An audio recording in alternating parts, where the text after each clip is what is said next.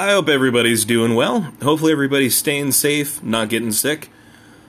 I have some interesting updates about the coronavirus for this week. It's been an interesting week for my area especially, but for everyone really.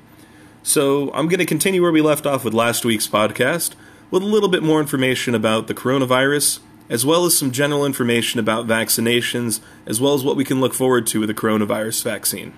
So stay tuned for this week. Your prescription is to continue learning about the coronavirus. So let's start off with the update for the week. We're starting to see more places around the country shutting down in order to assist with social distancing. A lot of places are closing bars and restaurants and requiring that they do takeout only. I know in my area they actually closed down pretty much any sit-down restaurant. Most of them are adjusting to this by doing takeout and delivery for most of their stuff. Perhaps the most interesting thing that we found this week with the coronavirus is a study from the New England Journal of Medicine that says that we may not be looking for all the right symptoms. We're starting to see an increase in cases where it's not mainly respiratory based, but we're also seeing some more cases of body aches being the primary, as well as gastrointestinal. So my recommendation would maintain the same. If you think you may have it, or you've been exposed to somebody that had it, the best thing to do is to contact your urgent care or your primary care physician if you're not showing a lot of symptoms. If you're noticing any severe shortness of breath, you're having trouble breathing, or if your fever goes over 103 or 104, that's the time that you should probably be calling the hospital to ask them for advice. So what does this mean going forward with the coronavirus? What this means is our current screening procedures are inadequate for pre-screening people that may have the disease. Up to this date, we've been looking for fever, cough, travel, and also contact with somebody with a confirmed case of COVID. This may mean that we need to start expanding our screening process to make sure that we're not exposing people to it by bringing them into medical facilities for testing if it's not necessary. There has been a jump in the out-of-office testing, and there are a couple places, even in my area, which is fairly new to the spread of the coronavirus, that are starting to do outpatient testing. This is still not necessarily recommended for people who are really sick because you're not going to get the full evaluation unless there's a physician or a nurse practitioner or a physician's assistant present. Remember, one of the dangerous things about coronavirus is that it mimics the symptoms of other diseases. So we're starting to see people with the flu, people with pneumonia, people with bronchitis who think that they have it. Now, that's not necessarily saying that you shouldn't be checked for it. You just have to make sure that you're taking into account your risk factors for it. If you've been sitting in your house with no human contact for the past 3 weeks, chances are you don't have the coronavirus, and it might just be allergies.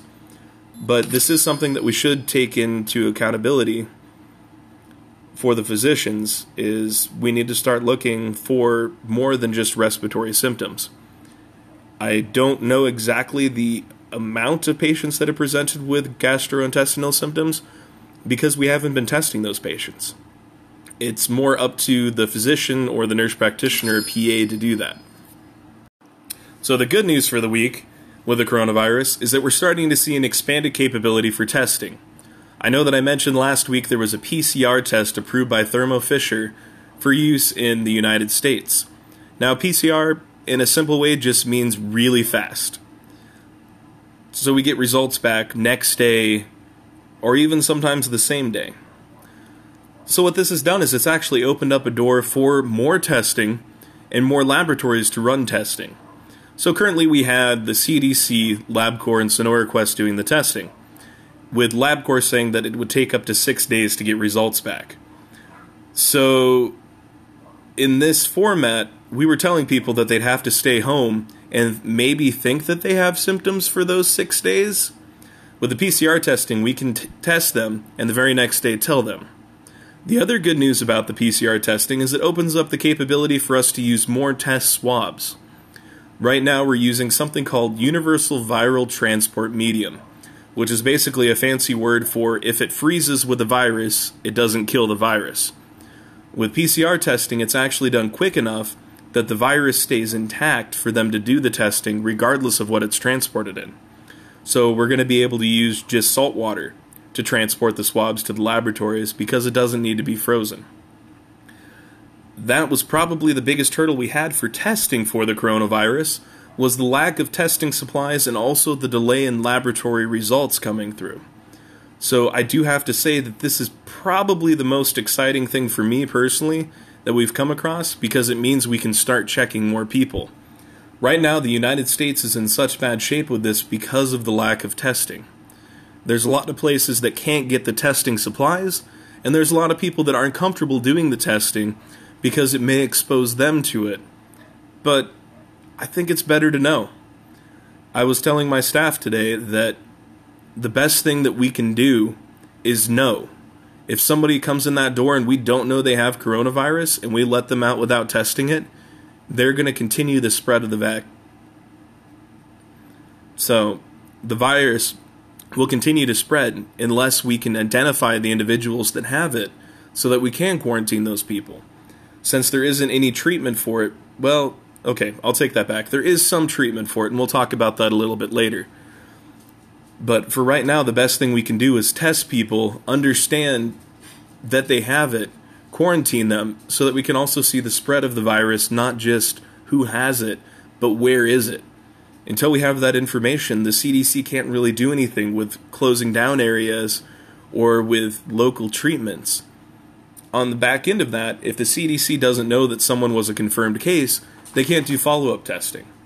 One day they're hoping to have a blood test, kind of like the one that I mentioned previously, but this one would be laboratory-based and therefore more accurate, that checks for the IgG and IgM of the virus.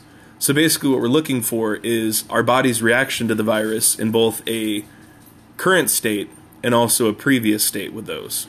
So IgG is Ig gone.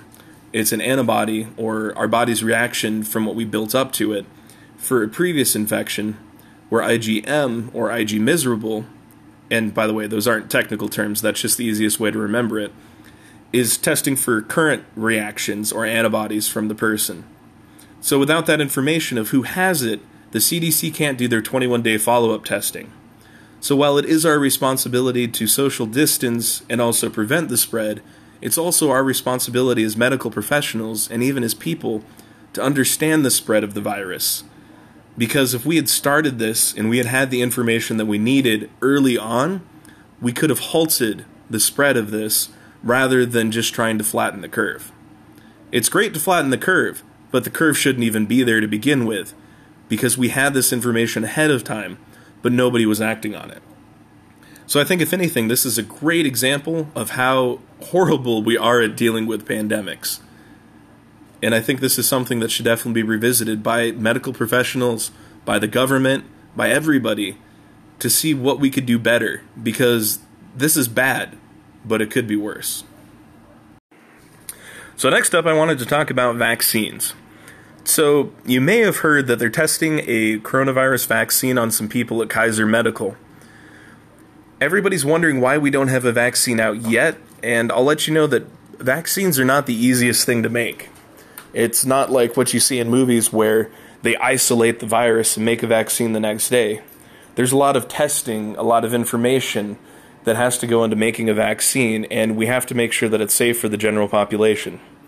So, rather than talk about the coronavirus specifically as far as vaccinations go, I wanted to talk a little bit about vaccinations in general. How do they do what they do?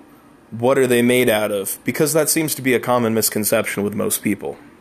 So vaccinations actually started in the days of smallpox. The gentleman that was a physician at the time, and I'm not going to give you too much history, so don't worry, basically took some of the viral material from that and put it into somebody else. What that did is it gave the body a chance to create antibodies, to create general immune responses without getting the virus. So think of it this way. If you get stabbed with a knife, it hurts. You get stabbed with a knife. But take that same exact knife, dull down all the edges, and coat it in rubber, and then get stabbed with it. It might hurt a little bit, but it's not going to kill you.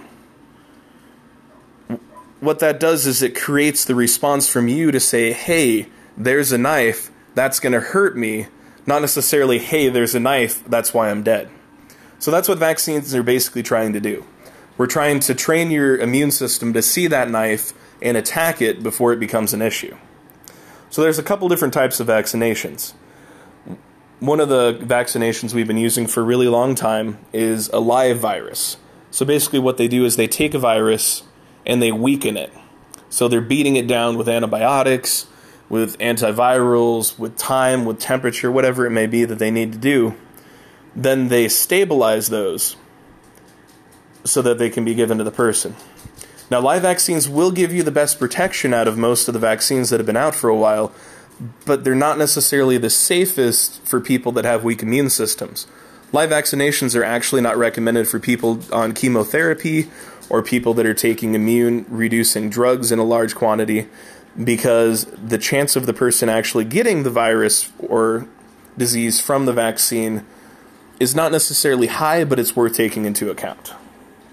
So we don't use live vaccines for as much, and we're starting to transition to some newer types of vaccines, which I'll talk about in a second. So the second type of vaccine, and the one that most people are familiar with, is an inactivated vaccine. So that's going to be like your flu shots, any type of yearly vaccine, your polio shots, hepatitis shots, rabies shots. Generally, these vaccines have a limited lifespan to them, not necessarily because of the inactivated status, but that is a part of it. Just for the flu shot, for example, it's because the strains change so frequently. So when we look at these vaccines, the way that they make them is a little interesting. An activated vaccine is grown on some type of media. So for the general flu shot, they use eggs, which they're finding is not necessarily the most accurate way for us to do it, but in large-scale situations, it's the most reproducible. We're starting to see the transition with other shots, such as Shingrix, which is a shingles vaccine, and some of the newer flu shots that are cell-based vaccines, where they culture a cell from a different animal and grow it multiple times so that they can grow the virus on those. Then what they do is extract the virus from those cells and then break it. Not just beat it down, but completely break it up into this kind of slurry of bits and pieces of the virus, which are the antibodies. So basically you're giving your body an idea of what the virus looks like in a patchwork sense. So instead of giving them the actual virus and saying, hey, deal with this, you're giving your immune system little bits and pieces of the puzzle, so when they see the whole picture, they know to attack it. These viruses are very useful because they can be produced fairly quickly. They do have somewhat of a risk with the flu vaccine of some change in the viral strain based on the egg, but we are seeing some updates to that with things like the Flucelvax and Flublok, which Flublok's a little bit different, but there are vaccines that are using cell cultures rather than egg cultures. The information's still kind of out there. We're not sure if it's that much better for you than not, but it is possible that we will be seeing a switch to those.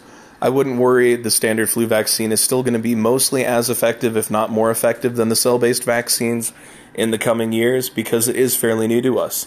But if there is an update and a feeling that everybody needs to switch to cell-based, we'll start telling everybody that they need to do cell-based.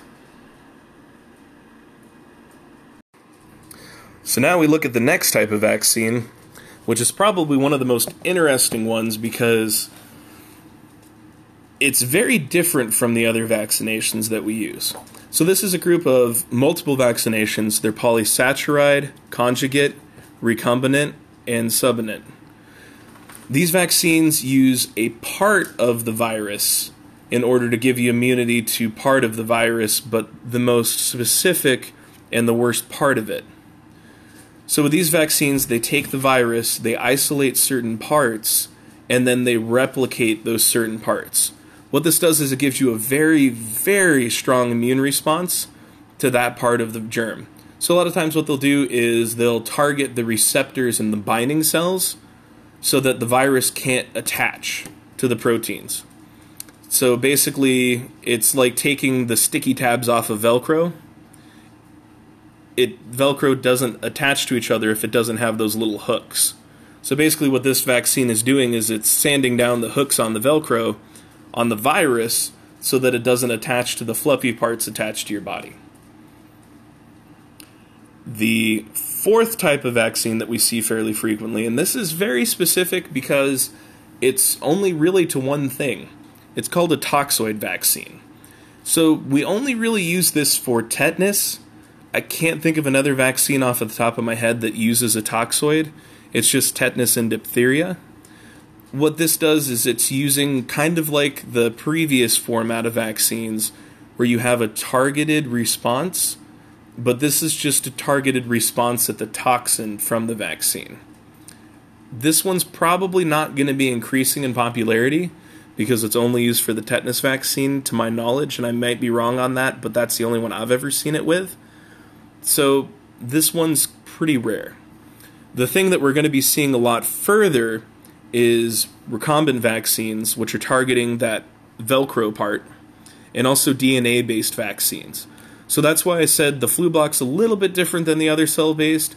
There are some vaccines now where they're actually using DNA to create them. The process is very complicated, and I have to admit they haven't released a whole lot of information on the process, so I wouldn't be able to give you that much information, but if it becomes more common, I definitely will. With this, it creates a very accurate representation of the virus to your body, or the antibodies to your body, so that you can create a really strong reaction. So we can go back to that previous knife analogy.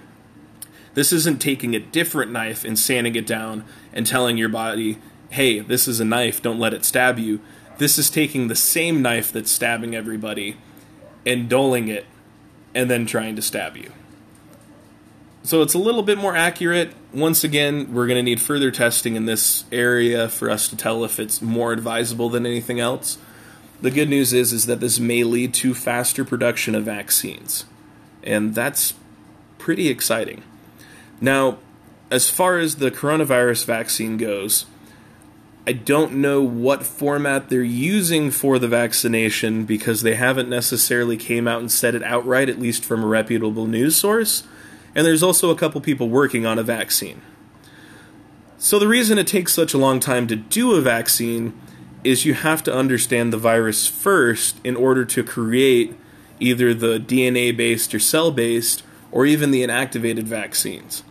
So just recently, we grew cultures of the virus, which are not easy to do. And that's probably one of the biggest things that causes a delay. With the flu season, we know it's coming, and as soon as they know, we have production facilities set up in order to do those viral cultures for them to then break apart the virus and give it to us. With the coronavirus, we just recently started growing cell cultures of the virus, so the availability of the vaccine is not likely going to be there for a while because it takes a really long time even for the flu vaccine to come through. Like, right now, we're ordering flu vaccines for next year's season, or for this year's season, but the end of the year.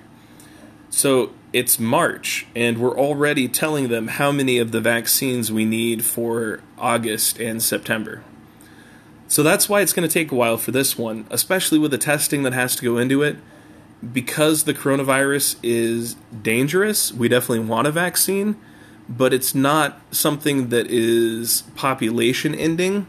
They'd rather take their chances with making sure the vaccine is safe, reproducible, and effective, rather than rush it out and have the possibility of causing a lot of negative side effects to everybody. So that's one of the reasons why we don't have a vaccine yet. The second reason is just time. We don't have enough time for them to grow the amount of cells that they would need to make these vaccines. And then they'd have to ship them. But even before that, we still need the FDA clearance for the vaccine, which takes an acceptable amount of time in order for testing to make sure that there's no negative side effects from it. We don't want people dying from a vaccine that's supposed to keep them healthy. So right now, I don't really expect there to be a vaccine for a little while. That being said, if there is, I'm hoping they have the safety information to back it up, because I don't know if many people are going to be recommending getting the vaccine until it's had some time. I can give the example of the shingles vaccine that recently came out, the Shingrix. The information they gave us at the start of it was actually pretty frightening for side effects, and we weren't really sure if people were going to want to get the vaccine. The good news of it is that it's very protective. The previous vaccine had a fairly low rate of prevention, but this one's up there in almost the 90% range, which is pretty significant for any vaccination. So you have to take that risk versus benefit. If we have people that are at high risk for the coronavirus, maybe it will be worth doing the vaccine, but maybe not. So that one's going to be something that we'll be revisiting at a later time. I just wanted to give you guys a little bit of information about the manufacturing of vaccines and how they make the different vaccines. They don't really tell you a whole lot when they give it to you. They just say, hey, this is your pneumonia shot. They don't tell you, well, this is the Pneumovax 23. It's an inactivated cell. They don't. So this is what I wanted to explain to you. And if you have any questions about vaccines in general, definitely let me know. Over the years, I've got a pretty good database of information about a lot of different vaccines. I will say this right now, vaccines do not cause autism. Vaccines cause living people. So in true Redditor fashion, I would like to end this podcast with a too long didn't listen format for anybody that decided they didn't want to hear me ramble for this entire time. So the updates for the week. We're starting to see more coronavirus in the southwestern United States. Hard to say whether that's just because the testing is more available or if we're starting to have more cases. Probably a little bit of both. We do have an update to the testing capability for PCR testing, which just means really fast. The good news is this not only gives us faster test results, but it also reduces the requirements for the testing materials so that we can run more in a day. Some laboratories are saying they can run up to 8,000 tests per day on the new PCR machine through Thermo Fisher. There was also an update to vaccinations. The coronavirus vaccine is being tried out at Kaiser. Chances are we're not going to see anything very soon. I had to go through the different types of vaccinations and how they make them. Basically, it's either by weakening the virus, breaking down the virus, or breaking down the virus's Velcro in order for the body to gain response to that. So, all in all, this week has been really interesting. We have seen an update from the New England Journal of Medicine that the coronavirus may not be only upper respiratory. We may have to take into account not just coughs and chest pain, but also body pain and gastrointestinal or stomach issues. So we may end up changing our screening procedure, depending, because right now we're only looking for coughs, fever, and travel, or exposure to somebody with a known case of coronavirus. So there'll be more to come on that one fairly soon. In the meantime, stay healthy, wash your hands, eat your vegetables, listen to your mother, unless she's mean, get plenty of sleep, and we'll see you next time.